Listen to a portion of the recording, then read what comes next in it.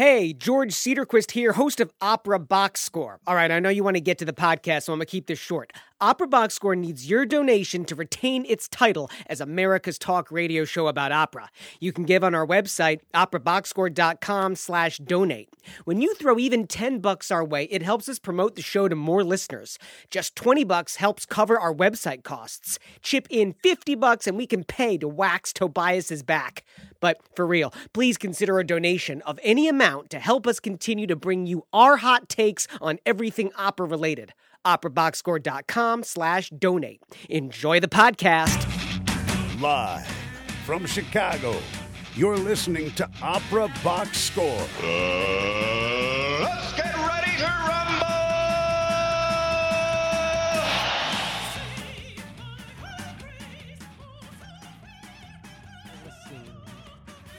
Once again, wherever you are, however you're listening, welcome to America's talk radio show about opera, period. We are live on WNUR 89.3 FM and HD, Northwestern Evanston, Chicago. I'm your host, George Cedarquist, with co-hosts Oliver Camacho and Weston Williams. All right, tonight, creative consultant Oliver Camacho goes inside the huddle with American countertenor Christopher Lowry to discuss the moment he knew he wanted to be a countertenor, to find out who discovered him while he was singing in a choir in England, and to geek out about Handel. And then this week is the official midpoint of the calendar year. In Chalk Talk, we look back at the important stories of the first half of 2019 and make a few predictions for how the remainder of the year in opera will conclude. Plus, in the 2-minute drill, John Adams lands in Germany, Dominique Meyer leaves Austria, and Switzerland is neutral as always. And of course, you can call us on air, get your voice heard. 847-866-WNUR is our number in studio. Give us your opinion on what we're talking about tonight. This is a great night to call. 847-866-9687. You know what today is? Oh, Oliver, no, what is today? Today is the first day of Wimbledon. Ooh. The all England club, where I will be married one day on center court. I have bad news for those of you who are following. Oh, yeah, I read about this. Venus Williams was taken out in the first round by a 15-year-old American in Coco Gauff. Yikes. And Venus Williams is like her idol, so it's very poignant. And I was watching the press conference afterwards, and Venus had nothing to say. Yeah. Bless her heart. And my husband, Stefanos Tsitsipas, the Greek god, also was eliminated in the first round. Now I don't have to watch this tournament. Well, you know what I'm going to be watching? Women's World Cup coming up in a couple of days against England, only like mere moments before July 4th. So I'm very excited for when the women are going to fight back against England and achieve American independence That's again. in the semifinal. Of course, of all of our fans and listeners, the first person to point this out to me was my son, who said, you did a whole radio show. He's one of our fans and listeners. He's one of the 10 that listen to taking the the show. Men's World Cup. This was last summer, taking the Men's World Cup and then doing like an opera playoff based on those teams. But he said, but Daddy, you're not doing that for the Women's World Cup. You're part of the problem, George. No, I was like, We are the you know what? patriarchy. I was like, go away. Just beat it, all right? Huddle up. Let's go inside the huddle. It's Opera Box Score, WNUR 89.3 FM. Christopher Lowry has established himself as an American countertenor who has performed on distinguished venues such as the Glyndebourne Festival, Opera Royale de Versailles, La Fenice, and the Göttingen Handel Festival. He made his company debut with Boston Early Music Festival last month, where Oliver cornered him and demanded an interview. Is that really true? Yes, it's true. No, so I heard him in the Stefani opera Orlando Generoso, and the whole cast was great, but I'd never heard of Christopher Lowry, and I was like, who is this guy? And so because Boston Early Music Festival is, like I said, it's like a love fest, I saw him just like, in the cafeteria, it's like, and I was like, I need to talk to you. This has got to happen. I need you for my show. And he was very nice. But before we join our conversation, before we listen to our conversation, let's listen to Lowry singing an excerpt from an opera by Handel called Flavio. And I'll say right now, his website's down. He's working on it. But if you go to his SoundCloud page, look up Christopher Lowry, Lowrey, in SoundCloud. He's got some great clips up there. This is Rompo I Lacci.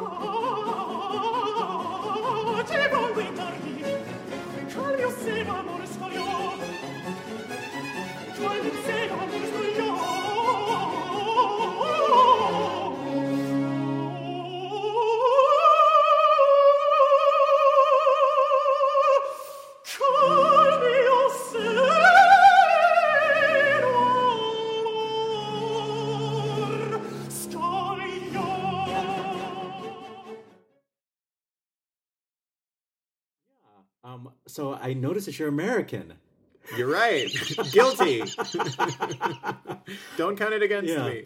But your career right now is abroad. You're living in England, and I have to say that you are living my dream life.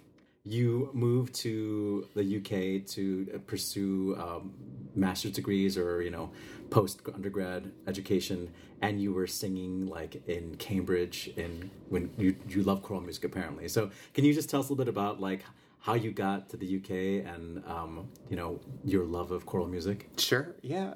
I started in the Catholic Church and I sang in the church choir, but I discovered on TV all this wizardry that they do in the UK.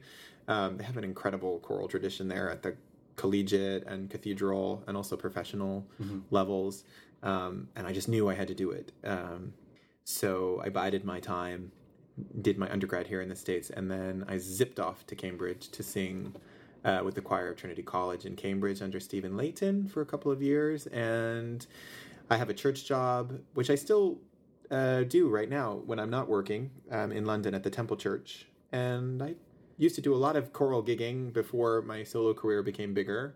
And it's still my first passion. And when I'm in the States with free time, I conduct my own small consort group and sing with them as well. It's called Ensemble Altera. And here in the States? Here in the States, yeah. We're based in Providence, and it's singers from the Providence and Boston areas. We're doing some concerts in July, one in Cambridge, Mass, and one in Providence. So I'd like to keep those chops going as much as I possibly can. And you decided to switch to countertenor when you were still in high school. So this is... Yeah, it took some convincing. My teacher didn't really buy it for a little while. And in fact, I had a short audition prep for Cambridge with a former King's College choral scholar. And it was during that audition that he heard me sing alto, and he said, "This is your voice," And I sort of gave side eye to my teacher at the time, and conspiratorially we decided it was time. But how did you even know that countertenor was a thing that young? How did I know? It's like, I feel like it's like kids coming out earlier and earlier in high school or like even in grammar school. It's like, oh, I'm like gender non-binary and I'm like 10 years old. Well, it's funny you say that because I felt I was really late to figure out what countertenor was, but it really was watching these old episodes of a TV show that came on the Religious Network called In Concert, hosted by Dr. Jacqueline Leary Warsaw. And they played in syndication almost these old Dutch TV recordings of the various Cambridge College choirs. And I watched a lot of Clare College, who was under Tim Brown at that time. This is sort of mid-90s, and it was a real golden period. I had no idea. And I thought, what is this sorcery? How can these 22, 23, 24-year-olds or younger sing like that? And there was a pretty famous recording that they had on TV, which was of the Henry Purcell Te Deum and Jubilate Deo.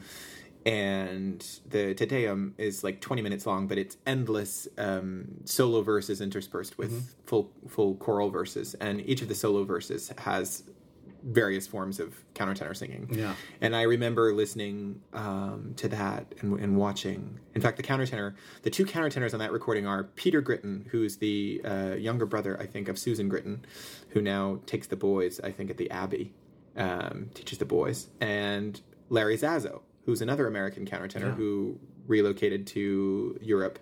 I have his recording of songs by, I forget who, Dowland, but he has like a saxophonist. That's right. Yeah, I think it's called Bird Song or something like that. I was gonna say Bird, but I was like, yeah. But anyway, and I just thought, oh my God, that sound is so incredible. And I sort of forgot about it for a little while. And then I was in a Borders Books, and I don't know if you remember, like back in the day, I'm dating myself, but they used to have these little CD racks where you could go and, they'd have a featured CD. You could scan it and like... Yeah, exactly. A little bit of it, Exactly. And one of the CDs that you could scan at one point when I was in high school was the King's College recording of the, I think it was the Vivaldi Gloria and the Birthday Ode for Queen Anne, which had Robin Blaze singing.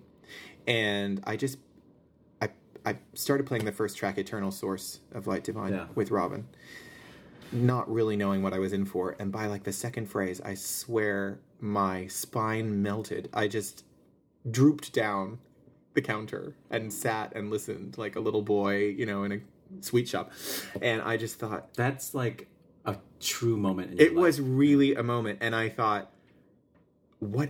I have to do this. Okay. I mean, I'll never be as good as this, as Robin, but I have to do this. So, I may not include this in the edited cut of this interview, but I'm going to ask you now, do you feel that discovering the countertenor voice and, like, getting a peek into these choirs from these, old tapes and, like, this listening to Robin Blaze sing Purcell or Handel, does that have anything to do with queerness? Well, and did you feel like I discovered something that's like I wasn't supposed to see this, but I found it? It's an interesting question. I'm not really sure I know the answer. It would be tidy if I could tell you that, and then as soon as I heard that, everything blossomed. But I guess they were kind of concurrent. Like it was that period of time. I mean, when you're that age and into college age, and everything is new to you, everything is a discovery, including yourself. I mean, yourself is kind of like the last thing that you discover, almost. Yeah, I do remember when I left home and I went to college. I spent my undergrad years at Brown, and that whole period of time, I came out just before I went to college, and like I just remember everything being new, everything being subversive. It was like, what are these? Of course, who are these countertenors? What is this glorious choral music? What is this amazing early music? And on period instruments. All of that was like almost rebellious. What are all these amazing independent films? This foreign language was all this stuff that in my little, in my suburb growing up, we didn't have any of that stuff. We didn't pay attention to any of that stuff. I mean, I had an amazing youth but at that period in my life, it was just like everything was like a feast. Every week there was something. I would lasso, corral people into my dorm room, and this was pre-YouTube, I think. And it was just like, oh, listen to this. I mean, I had these physical CDs, and I would pop one out of the tray and the next one in. And it was just like, it would be 11, gone midnight, 1 a.m., 2 a.m., and people were like, I have to go to bed. And I would just say, one more. You've got to hear this, I used to like trap people in my car and make them listen to like Barbara Hendricks singing Et Carnatus Est, and like they were like, please let me out of the car. But like, but cars are great. I still use my dear friend Pierre and I, who was my first singing teacher here in the States, and who's a really close family, dear like family to me now, friend. Every time one of my new recordings comes out, or some new recording that we want to listen to, you intensely listen to, we go in his car and drive around, or park the car somewhere, because you're surrounded by everything, and you're really concentrating just on the sound. So it's a great way to listen to CDs. Well, I promise I'll get off the topic, but I just want to share with the listeners that I think the aria that did it for me when I was like 15 years old, I got some recording off the sale rack of Rose Records. I remember Rose Records, but I don't know if they had it all over the place, but it was in Chicago. It was a chain. Was Handel's Messiah, conducted by Colin Davis, and it was Helen Watts singing "But Who May Abide." Wow. And nowadays, like, she's not exactly quintessential Handelian style, but back then, like, that was pretty good.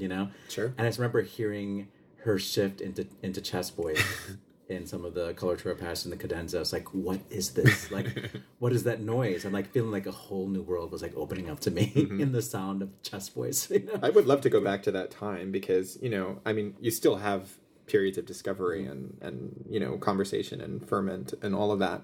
But there's something about, I think, that part of your life where everything just feels like, of course, everything feels fresh, but also it feels like you own it. Yeah. It's like, I found this and I own it, and everybody's going to hear about it. Which is what's so great about, I think, the time we live in now, because there are so many different types of countertenors. And like, what if you're like a queer little 14-year-old and like you find, Franco Fagioli or like Philippe Jarouski, and like Philippe Jarouski is so femme to me, his sound, but he does Ronaldo and he sings whatever, Cara Speme or whatever, or what's the aria of Ronaldo? It's called Cara Sposa. Cara Sposa, And the way he does it is the way he does it. And it's just so Philippe.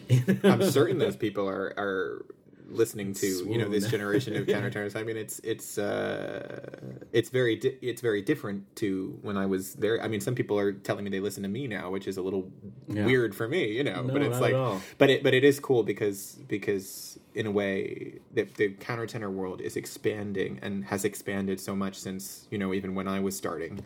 There's so many new possibilities and so many new role models, and that's super exciting. So, but we'll fast forward a little bit. So you're in the UK doing choral scholar work, and you're developing your countertenor instrument.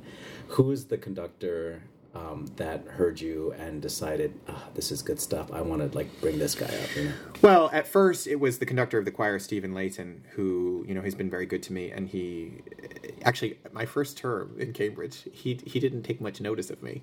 And then at one point in time, he realized that I just kind of have resting bitch face.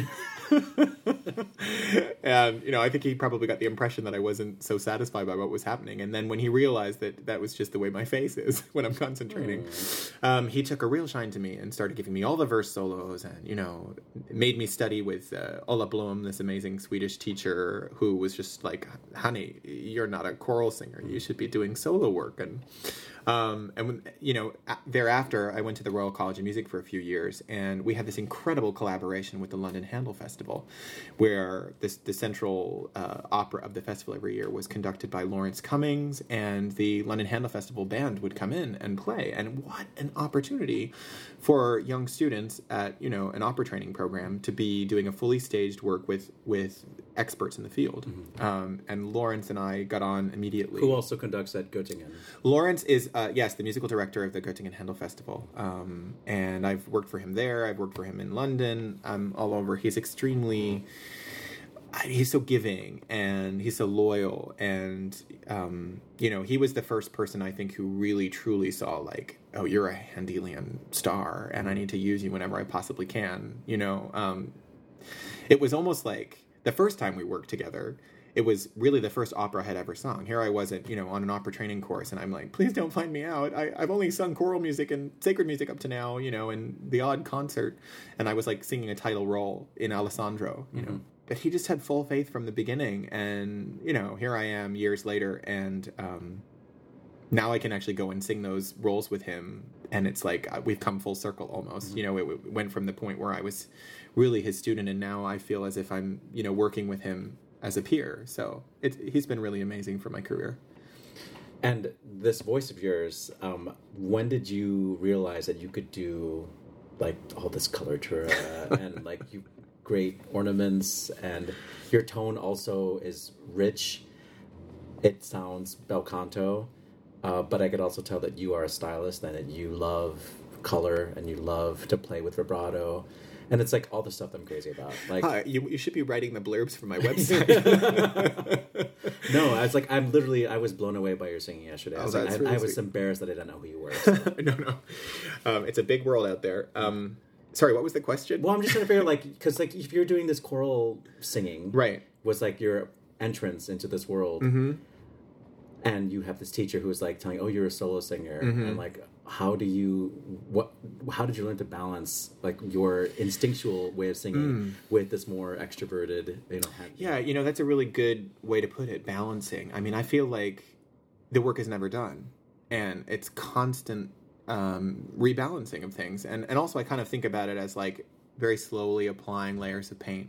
I've sort of built up my instrument from what was a very small and precise sound. I mean, I'm a countertenor, so it's never going to be a dramatic instrument to fill the largest halls, but it's grown in body, and I've integrated more chest resonance into the sound over the years, and I think I'm always finding and looking for balance, more balance. And about coloratura, I don't know, that's a weird thing that kind of just like... 'Cause you don't have to use that chop when you're singing Renaissance Polyphony. No, not at all. Yeah. But it's weird because, I was always just walking down the street when I was a teen, just kind of doing that. Mm-hmm. It was like one of those weird things that's like, can you roll your tongue in a circle? Yeah. Or it's just like, and then... so you had a flexible glottis. Yeah, I suppose you could say that, yeah. So I have, of course, worked at it because, there's certain types of passages that have coloratura at one speed that it works, with the glottal technique. And then there's other coloratura that's more leapy, less conjunct, that requires me to engage more of the support, and it's a whole different approach. So that kind of stuff I've had to find out by trial and error and stuff. But it wasn't like that there was like a program of study. It was always just like that was what I was attracted to. People say, "Oh my God, your ornaments, they're so amazing," and it's less like I worked super hard at ornamenting and more like I was really drawn to ornamentation to begin with. In fact, I did my master's thesis on performance practice ornamenting in Handel arias when I was at Cambridge. So that was just something that I was like always geeking out about. Is that available for somebody to read somewhere? Only it wasn't published. Oh, okay. It wasn't published, but I'm glad to furnish you with a copy if you'd like it. It was probably pretty stuffy reading, a lot of transcription.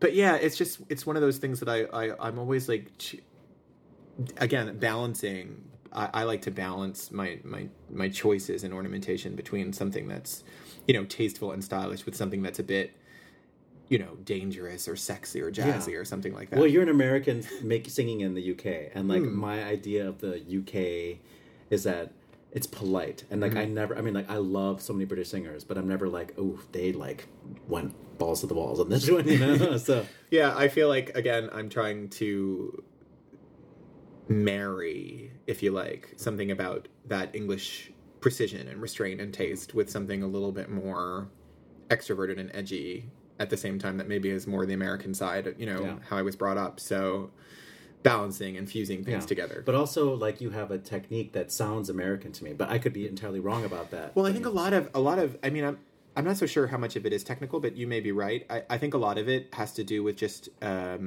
how we use our voice and speech patterns, like where our vowels sit, and the way that we use the oral cavity and the way that we use our resonators. I mean, I obviously speak with an American accent and grew up imitating an American style of speech, and I think that does create. It creates a sort of sound that's in common with some of the other American counterparts. You could say the same thing about British singers or what have you. I think it's a lot to do with just where you spent your whole development, like placing your voice and how you use it when you sing. And how Italians speak with so much fundamental, and how French, absolutely, and French speak with so much head voice. Yeah, that's definitely a thing. Wouldn't you love to be a lay clerk in England and be discovered by some conductor who gives you an opera career?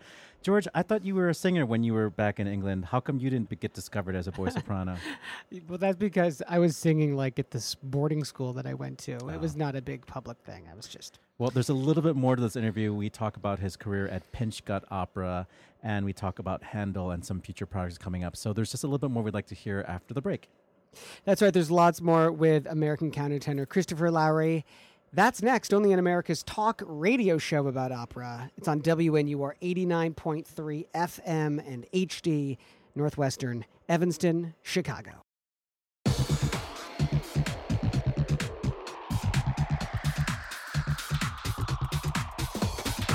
Live from Chicago, you're listening to Opera Box Score. More right after this. Hey, George Cedarquist here, host of Opera Box Score. So, we call ourselves America's talk radio show about opera. Why? Because we are. With an ever-growing base of fans subscribing to the OBS podcast and a stadium full of listeners tuning into our live broadcast, we are in the ear holes of the opera audience you want to reach. Want to promote your opera-related service or event? Or propose to the barahunk in your life? Maybe you just want the sound of your name memorialized on air by our announcer, Norm Waddell. Anything's possible. Drop us a line at operaboxscore@gmail.com for rates and availability. Opera Class. Sports Radio Crass. This is Opera Box Score. Thanks again for hanging out with us tonight on WNUR 89.3 FM. George Cedarquist here with Oliver Camacho and Weston Williams. We have the second... Not really a half, is it, Oliver? Because it's the third. The third of Oliver's going inside the huddle with countertenor Christopher Lowry. Tell me about Pinch Gut Opera. So one of the productions I did in Göttingen, a production of Faramondo, was bought by a now defunct festival in Brisbane, a Baroque music festival. And we went to Brisbane, Australia. Where is this crazy place that they call Bris Vegas, which is kind of like the Florida of Australia. And I met this amazing young conductor called Aaron Helliard. And we instantly fell in love musically. And he was just like, you have to come and work for my group in Sydney. He runs this incredible opera company there called Pinch Gut. And we've done something like 4 or 5 shows. We've worked together with his company in Brisbane, also for the Adelaide Festival. We did Saul there. And over the years, we've just become like, you know, hand in glove collaborators, and we do all kinds of things together and always scheming about the next project. And he has so much faith in what I do, and I just trust everything that he does. And it's one of those, you know, you only have so many relationships like that professionally. So you feel like what you do there artistically is really supported. Yeah, I mean, it could be anything from like whatever tempo that I want to do something at, or whether I want to, you know, if we're doing a pasticcio, we did a Vivaldi pasticcio, and it was like, what kind of arias do you want to add? It's up to you. Or do you want to, you know, subtract that? Or would this work in the piece? Or something as mundane as like, oh, do you mind if I sort of write these cadenzas for these duets that we're doing in this Handel oratorio? And his responses are either, yes, absolutely, or, I don't know, let me think about that. And then, you know, like the next day he'll come into rehearsal and be like, I thought about it and let's do it. You know? And as a singer, I mean, I can't speak for all singers, but for me, when someone's like when their default attitude is yes, yes, yes, and more, yes, it's like you want to work for them so badly, because there are a lot of people in the industry whose attitude is, oh no, we couldn't possibly, you know, and their whole shtick is about foreclosing possibility. I want to work with somebody who's like open, you know, and Aaron is extremely open. So we've talked a lot about Handel. Can you explain to me why you think you are, at this point in your career, best suited for Handel, and why we're going to understand the most about your artistry through Handel? Well, I think it's just because Handel has like a tune for every occasion and a type of tune for every occasion. That's why I love him, and why I've done so many. I think I've done 19 Handel roles, including the ones I did at college. You know, there's something for every voice type, and then within each voice, there's something for every mood that the voice can inhabit. You know, there's the pastoral song, there's the love song, there's the little ditty, you know, there's the nature imitation song, there's the lament, there's the triumph aria, there's the martial aria, there's the sexy duets, you know, there's just something for every kind of like mood that your voice is in. And also there's music that's like low and slow, long and slow, and full of tension and release, which I love to use my voice like that. And there's also music that's incredibly intricate with fireworks, and I mean the last aria in Armenia was this crazy piece that's like you wouldn't think it was Handel. So there's a whole Handel is always sort of out handling himself. Yeah, there's just so much. There's so much to discover in his music, and you know, when you've sung a full large role of Handel, he basically has shown off all the things that you can do well as a singer, or at least that's how I feel. It's like he's shown all of my strengths, and he's shown my range as well. So that's why I really love singing him. I speak about him like he's here in the room, but Parisians are gonna be in for a treat because you are going to be doing Julius Caesar with none other than Karina Gauvin as Cleopatra and Anne Hallenberg as Sesto. No pressure. Yeah. When is that? No pressure. In September, we're doing Cesare 3 times. One time in Paris, one time at the Ambrenet Festival, and one time at a festival in Bucharest, Romania. And we're also doing Agrippina, a largely similar cast. Are you Nero in that? No, I'm singing Ottone. Okay. Yeah. Because Nero's pretty high, right? Yeah, Nero's out of my... Yeah. That's not So you're more of like a contralto. Yeah, I call myself like a sort of middling alto. Okay. Middle to high alto. But yeah, I don't really like to sing mezzo stuff. And God forbid any of these crazy, bel canto soprano roles that some of these amazing younger... and not so younger, higher countertenors are singing. Sopranistas, yeah. I tip my hat to them. And coming up really soon, or this year, is a recording that you did with Christophe Rousset. Yeah, last year I had the opportunity. I've been doing a lot of work with Christophe Rousset recently, but last year I had the chance to record a disc with Sandrine Piot, the famous French soprano, and Christophe. We did. My friend likes to say that Sandrine Piot brings the cathedral with her. That's right. And actually, I'm here to tell you, we did 2 tours last year, and she really is just that good all the time. Like she's just at recording quality, from the beginning of the day until the end of the day, and you're just like, are you possessed? What deal did you make with the devil somewhere? But no, I mean, she's an extraordinary singer and a fantastic musician and a great colleague. And we had the privilege of recording the Pergolesi Stabat Mater, which I think she recorded once earlier in her career with Gérard Laine. But we also recorded these completely unknown solo cantatas. She did one by Porpora and I did one by Leo. So I think it's going to be a really exciting disc, and it should be out in the next few months. I'm not absolutely certain what the release date is, but what label will that be? It's on Alpha Classics. Okay. Yeah. So that's the trick with being a recording artist in this day and age. You have to find repertoire that the recording companies want to record. That's the whole game. I mean, I'm currently trying to formulate ideas for my first solo recording, and it's like it's all about the concept. You come to people with I want to do another Handel recital album, and their eyes sort of glaze over. And, not another one. Even though you might have a great disc. It's all about trying to interest people either in new repertoire or in new combinations of pieces, something about, a place or a time or historical event, something that, people can get excited about that feels fresh. So. Yeah. Well, I'm sure everybody's going to know your name any minute now that I know it. You speak for the world. I do. But I'm really grateful that you took this time out of your busy schedule while you're here to do this interview. And I'm really looking forward to hearing more about you and following your career from this point forward. It's been a pleasure. Thank you so much. Thank you.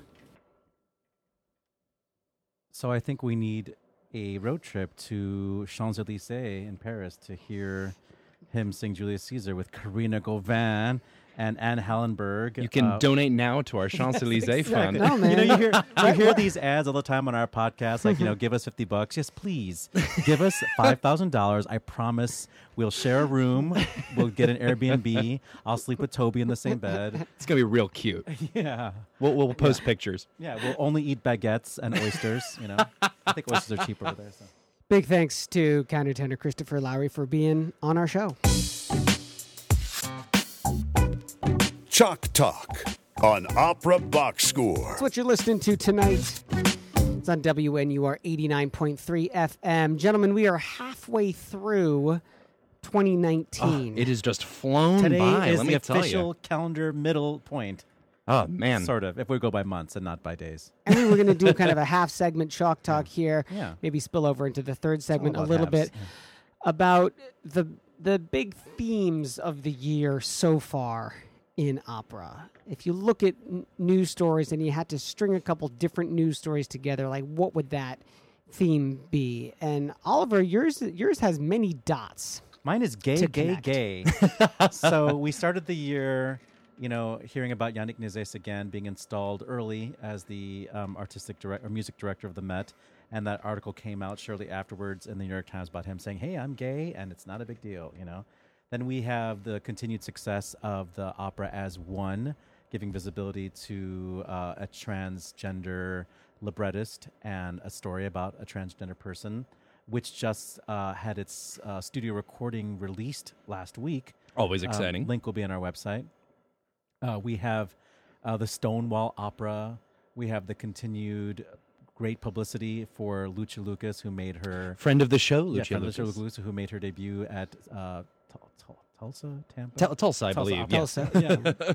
So I feel like, we think of opera and opera audiences as being conservative and white, and white is an identity, gay is an identity. There's lots of crossover, obviously, but we think generally conservative. Right.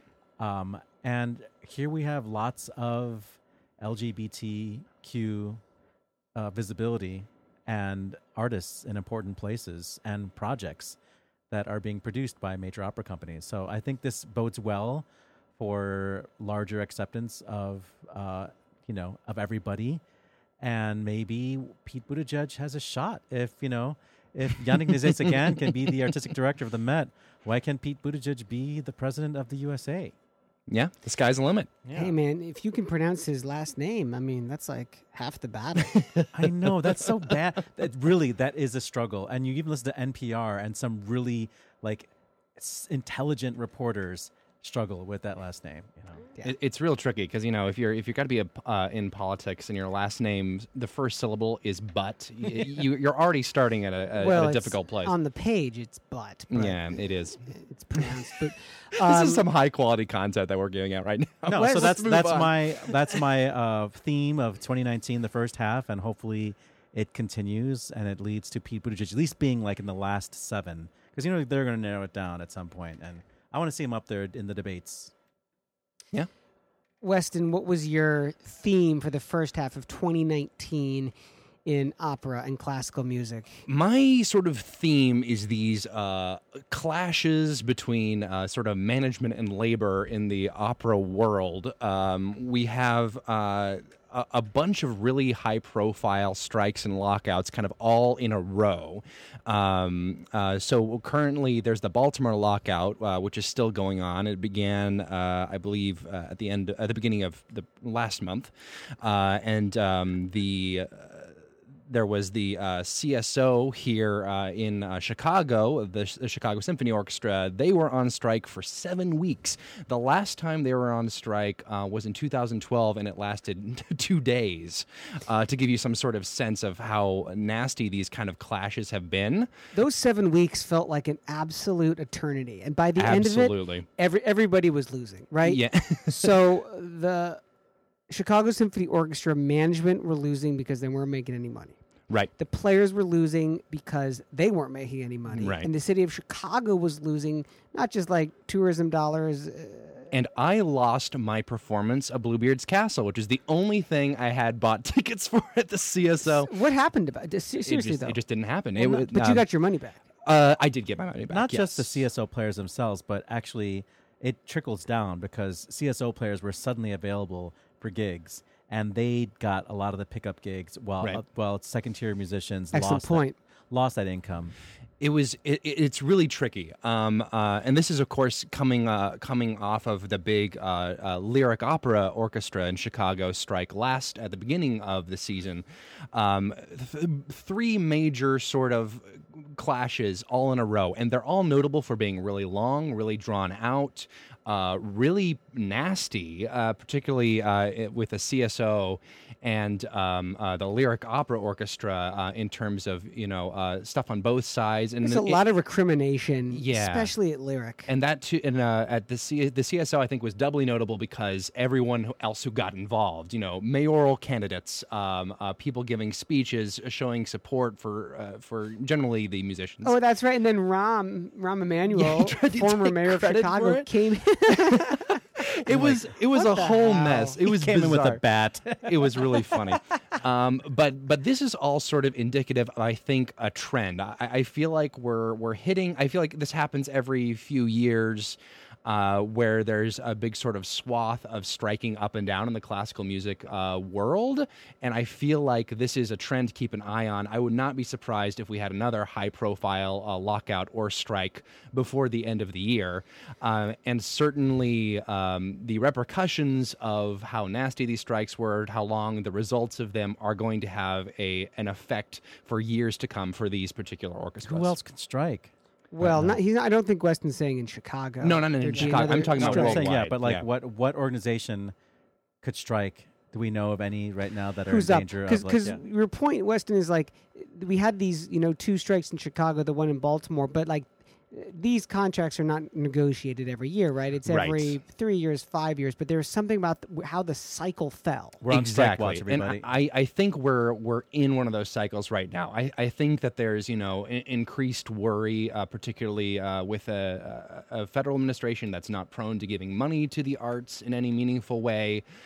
There's a much more of there's a kind of a growing sense among musicians and artists that they're not being paid enough, especially given the excesses, widening inequality. I don't think it's just the classical music world, but certainly it's something that will have a great effect on the classical music world and something that we will definitely be keeping an eye on for the rest of the year.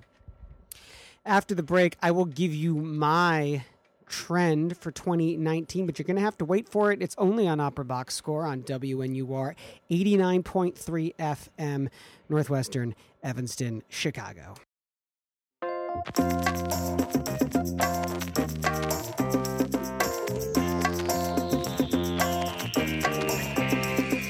Live from Chicago, you're listening to Opera Box Score. More right after this. Hey, George Cedarquist here, host of Opera Box Score. All right, here's a tip. If you've recently started listening to our show, you already know there's nothing else like it. Week in, week out, you get our panel's hot takes on opera news in the 2-minute drill, plus our patented segments like Fantasy Fockball, Monday Evening Quarterback, and Crunching the Numbers. But you might not know about some of the incredible interview guests who have gone inside the huddle with our team, like tenor Matthew Polenzani, composer Gregory Spears, intendantin Kirsten Harms, and countertenor Jakub Józef Orlinski, to name just a few. Check out the Opera Box Score archives on SoundCloud. Just go to soundcloud.com and search for Opera Box Score. And you can tell us about your favorite interviews on our Facebook page and our Twitter feed. Chalk Talk on Opera Box Score. Yo, yo, yo, that's what you're listening to tonight. Thanks so much for hanging out with us. You're such again. a tease, making the audience wait for your trend of 2019. It's just good radio, Oliver. Hit us with your trend for the half year. I'm George Cedarquist. The man to my right, Oliver Camacho. And to my left in Studio One here at Northwestern is Weston Williams. If we skipped over the last 2 weeks, I don't know if I would be saying that this was a trend. But when Stephen Lord was accused... I got to go back even. Stephen Lord, when he first of all sided with another singer, who he's a conductor, with another singer who had been accused of sexual harassment, things really started to get hot and accusatory for Stephen Lord. And then, of course, it was revealed that he himself had significant accusations against himself. It's Next sort of that, thing you know, he is out at Opera Theater of St. Louis. Stephen Lord is out of Michigan Opera Theater. He is out of Opera Maine. It's one in those. This isn't just a trend, I think, for 2019. This is a trend for the past several years. Who's being Me Too'd, really sort of a culling. This one is really The Purge. Yeah, the Purge. Not to like make it sound like, because these are definitely very serious accusations. These are, I think, pretty much everyone who has been accused in the classical music world who I can think of has been pretty solidly, obviously, the accusations have been true. And this is definitely, a matter of, who's it happening to this week, which is really sort of, always a bummer to think about. But this particular one, I think, is a kind of an interesting one because of the defense of the other person who was accused first, which is, I don't think that's something we've really seen yet. Yeah, but that you're not saying this, but Right. that was not Stephen Lord's downfall, right? Standing Right. behind someone who'd been accused of sexual harassment, that was not his downfall. Stephen Lord's downfall was self-inflicted. Right. Stephen Right. Lord's downfall was his own behavior over years and years. Right. And this is something that is, I think, obviously, it's a very important thing to have happen. I think this is the going through and sort of finding these people who have been abusing their positions of power, I think is a very important and significant thing that's happening in the arts right now. And it's definitely one of those ones, even though it just happened a couple weeks ago, I do agree with you, George. This is one of the more significant things to happen in 2019 because this kind of thing has been one of the most significant things of the past couple years. So it's not a trend. It's a reality. Right. It's commonplace. I mean, that I think is what is so crippling about this. You know, I go back to David Daniels. That was a story that broke at the end of 2018, but then at the beginning of 2019, Daniels was extradited to Texas. There was no bail, I believe. I believe that's in correct, that. I yes. don't think that story's been resolved, right? Otherwise, we would have known. No, about it. I think it's still all ongoing. I'm sure it'll show up again, and we'll talk about it again. But every time, it's always a bummer. But at the same time, it's progress moving forward. What kind of needs to happen? I know one thing that will not continue in 2019. I won't come to the defense of somebody that I don't know. I'm going to stop doing that. You behaved with a lot of class. Okay, Oliver. Yeah, you but were it's you were, embarrassing 'cause I did the mortified same- and embarrassed. But you I did the really- same thing for David Daniels because, like, I have a friend who literally could not believe these accusations. Like, okay, well, I believe this person, so through the transitive property, I believe David Daniels, and I was so Well, wrong, so. look, you know, these attackers could actually take a page out of your book, which is to, like, you know, own up, apologize. Yeah. Oh, I You're in a position. I was saying I can give them advice on how to better sexually harass somebody because I'm. This is definitely not what I'm saying. I'm saying goodness. honesty and openness Yeah. and an apology. All right, here we go. This just in, the 2-minute drill. All right, listen up. Here's everything you need to know from the past week in Operaland.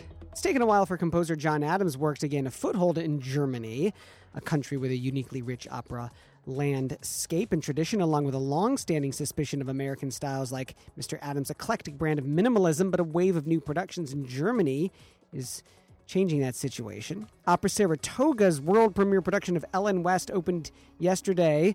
Two themes are extreme weight loss and the related mental conditions to that. Ricky Ian Gordon's score is a setting of a poem by Frank Bidart that juxtaposes journal entries by the title character who suffers from anorexia and clinical observations from her psychologist.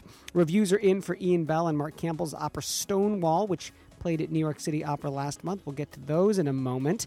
In an article on the New Music USA website, composer Nabal Mesaud wrote that, quote, Western classical music is not about culture, it's about whiteness. It's a combination of European traditions which serve the specious belief that whiteness has a culture, one that is superior to all others. Its main purpose is to be a cultural anchor for the myth of white supremacy, end quote.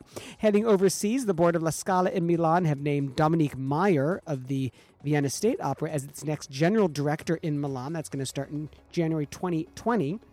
The present chief, Alexander Pereira, whose contract has not been renewed, will actually be allowed a very long 18-month overlap with Meyer. He'll be at the theater until June 2021. The Tchaikovsky competition announced its 2019 winners in the vocal competition. Not a single American won an award.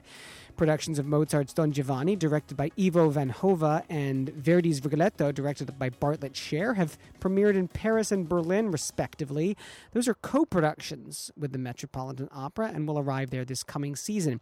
In trading news, Daniel Biaggi, who steered Palm Beach Opera's turnaround during his 10 years as general director, will step down in October. Göteborg Opera has named Henning Rue as its new artistic director. He comes from the Bavarian State Opera. And also, at the BSO, Carmen Giannatasio will sing the title role in Bellini's Norma. She replaces Sonia Yoncheva. And on this day, July 1st, it's the anniversary of the birth of German tenor Peter Anders. in 1891. It's the birthday of Hans Werner Henze in 1926. And in 1933, it was the premiere of Richard Strauss's Arabella in Dresden. That's your 2-minute drill. And once again, back on WNUR, it's Opera Box Score, George Cedarquist, Oliver Camacho, Weston Williams. You've never run out of music before. That was so strange. Just a silence. Yeah, and I should have given you a Arabella clip because it's such a gorgeous Oh, opera. I love that one. We should have. I was going to played some suggest something by It's Hans Werner never Henze, done. Yeah. It's never done, of Arabella. It's done. They just did it in Canada last season with Aaron Wall. It seems Okay, like a really okay. Canadian opera for Now, what some you- reason. I don't know why. The operative word there was it's done in Canada. I'm going to look up when the last time Arabella why don't you was- do that was while Weston done. talks? Speaking of Canada, I just want to say how much of a travesty it is that there are no Americans going forward for the Tchaikovsky competition. The first prize and gold medal was given to a Grecian man, Alexandros Stavrakakis. I'm probably not pronouncing that that well. Second prize was Gi-hoon Kim from Korea. Third prize was Migran Agdagyanan. No, dear, I apologize profusely. A Russian Migran Agadyanyan from Russia. I'm pretty sure that was basically Yeah, correct. it's close, yeah. But it was kind of a little sad. So close. To We don't July win 4th. Tchaikovsky competitions. We win Cardiff. We care about the singer of the world. We don't care about some gay Russian composer. And yet on July 4th, everyone's going to be playing the 1812 Overture. It's just a travesty. What can I tell you?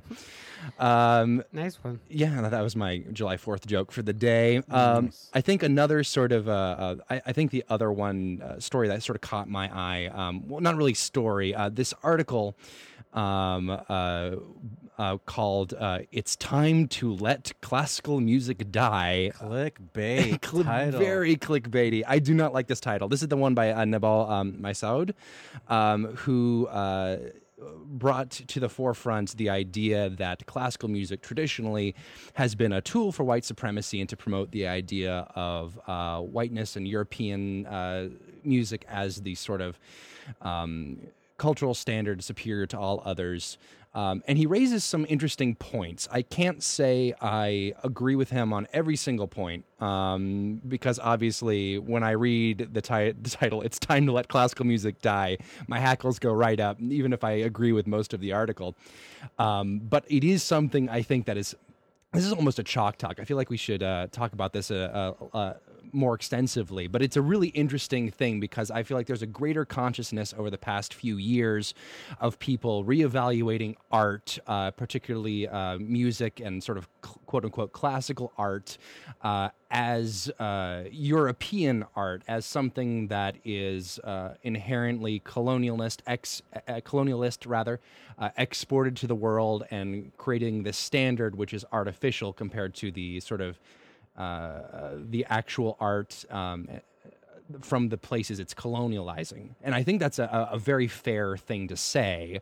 At the same time, though, obviously, I am sitting here on an opera podcast. Yeah, it's actually a really gigantic topic, and It's we probably huge. should discuss it with other people, big especially not white people. Yeah. Yeah. But like, I actually struggle with this because I'm very conservative in my musical taste, and so I am like part of the problem. You know, like I want to hear Lully, I want to hear Chopin, I want to hear Mozart.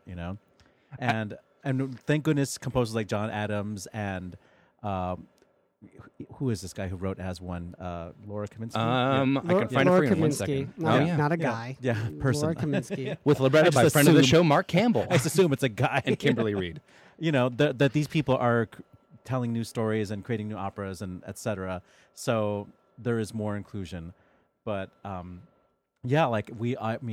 tradition, the way I fell in love with classical music was through Handel, through Mozart, through Rossini, and I feel like those works, are the masterpieces of Western music, and I want to share them. I want to lift them up. I want to amplify their power. So I'm the problem.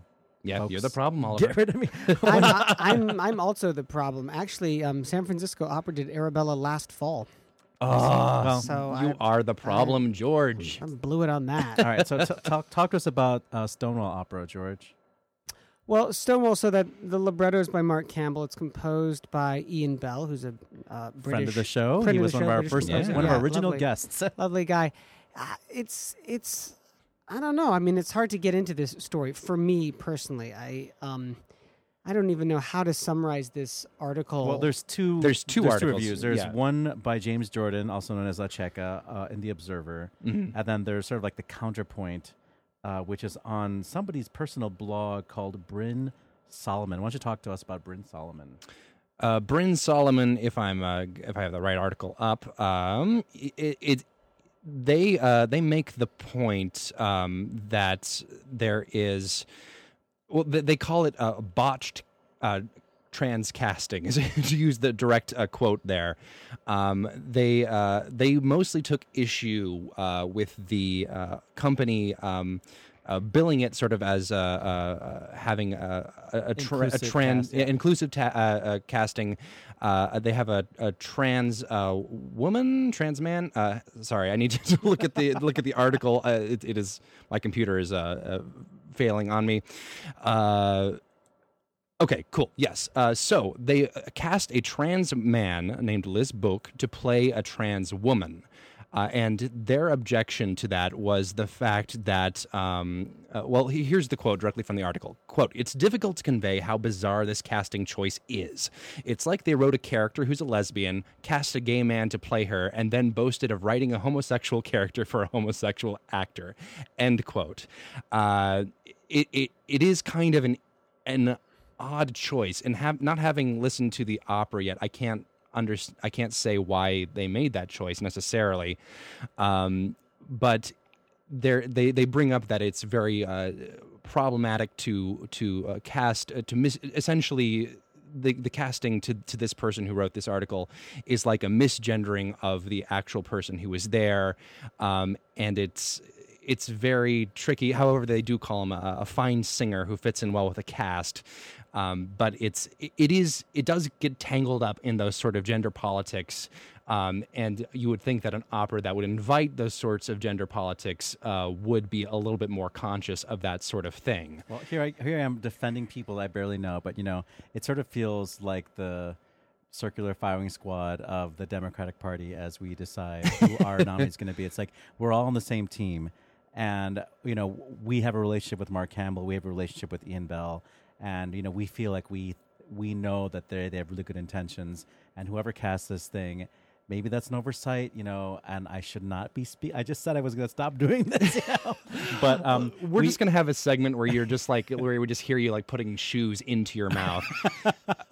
But it is, I think, a valid criticism, and one that as more and more operas about trans characters with trans singers comes around, it's something that we're going to have to start thinking about more, especially when it comes to vocal types and what suits what. And this was something we talked about a little bit in our interview with Lucia Lucas a few episodes ago. I highly recommend all our listeners go and check that out.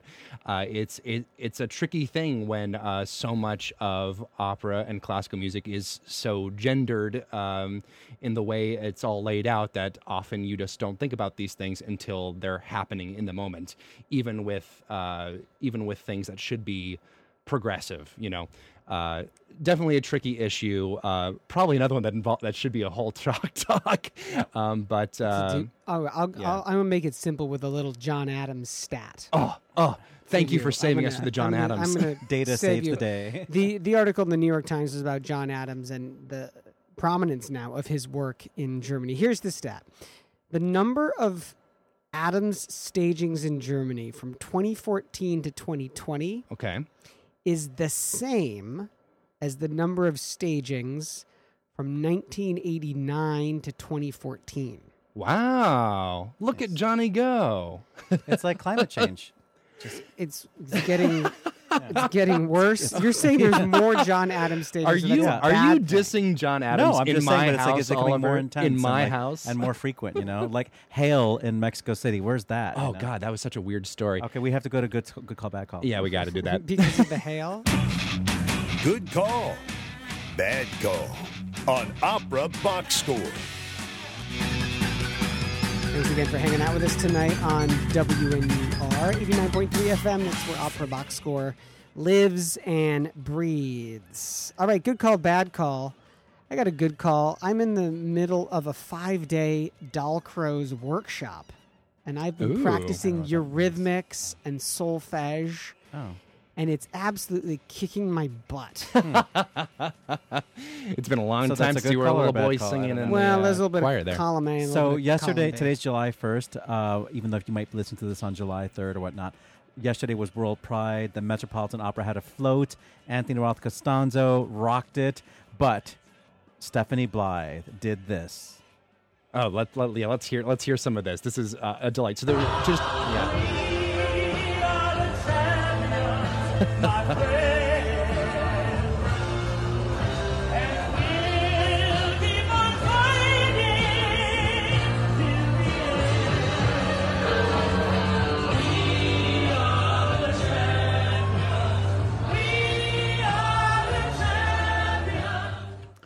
that is Stephanie Blythe Yes. on a float. Belting The Pride. It's so good. She's wearing a rainbow wig. You have to check out this video. It is a delight. That's easy to find on the Facebook, everybody. So Yeah. thank you very much, Stephanie Blythe, for doing that for all of us. for Oliver specifically. Yeah. That's it for this week's edition of America's Talk radio show about opera. The general managers at WNUR are Henry Moskal and Somil Sangvi. Our announcer is Norm Waddell at voxershorts.com, VOXERSHORTS.com. Our theme song is Vodka Inferno, written and performed by the Diablo Swing Orchestra with opera statistics and on this day content from operabase.com. On Facebook, search for Opera Box Score. Be sure to share and comment on our posts. On Twitter, we're at Opera Box Score, and please leave a review when you subscribe to our podcast. The creative consultant for Opera Box Score is Oliver Camacho. For our guest, Christopher Lowry, along with co-host Weston Williams, I'm George Cedarquist, asking you to continue the conversation about opera on the beach this Independence Day weekend. It's coming up. We're back on Monday, July 8 at 9 Central. More opera, more hot takes, more hot dogs. Join us. This is WNUR FM and HD, Northwestern, Evanston, Chicago.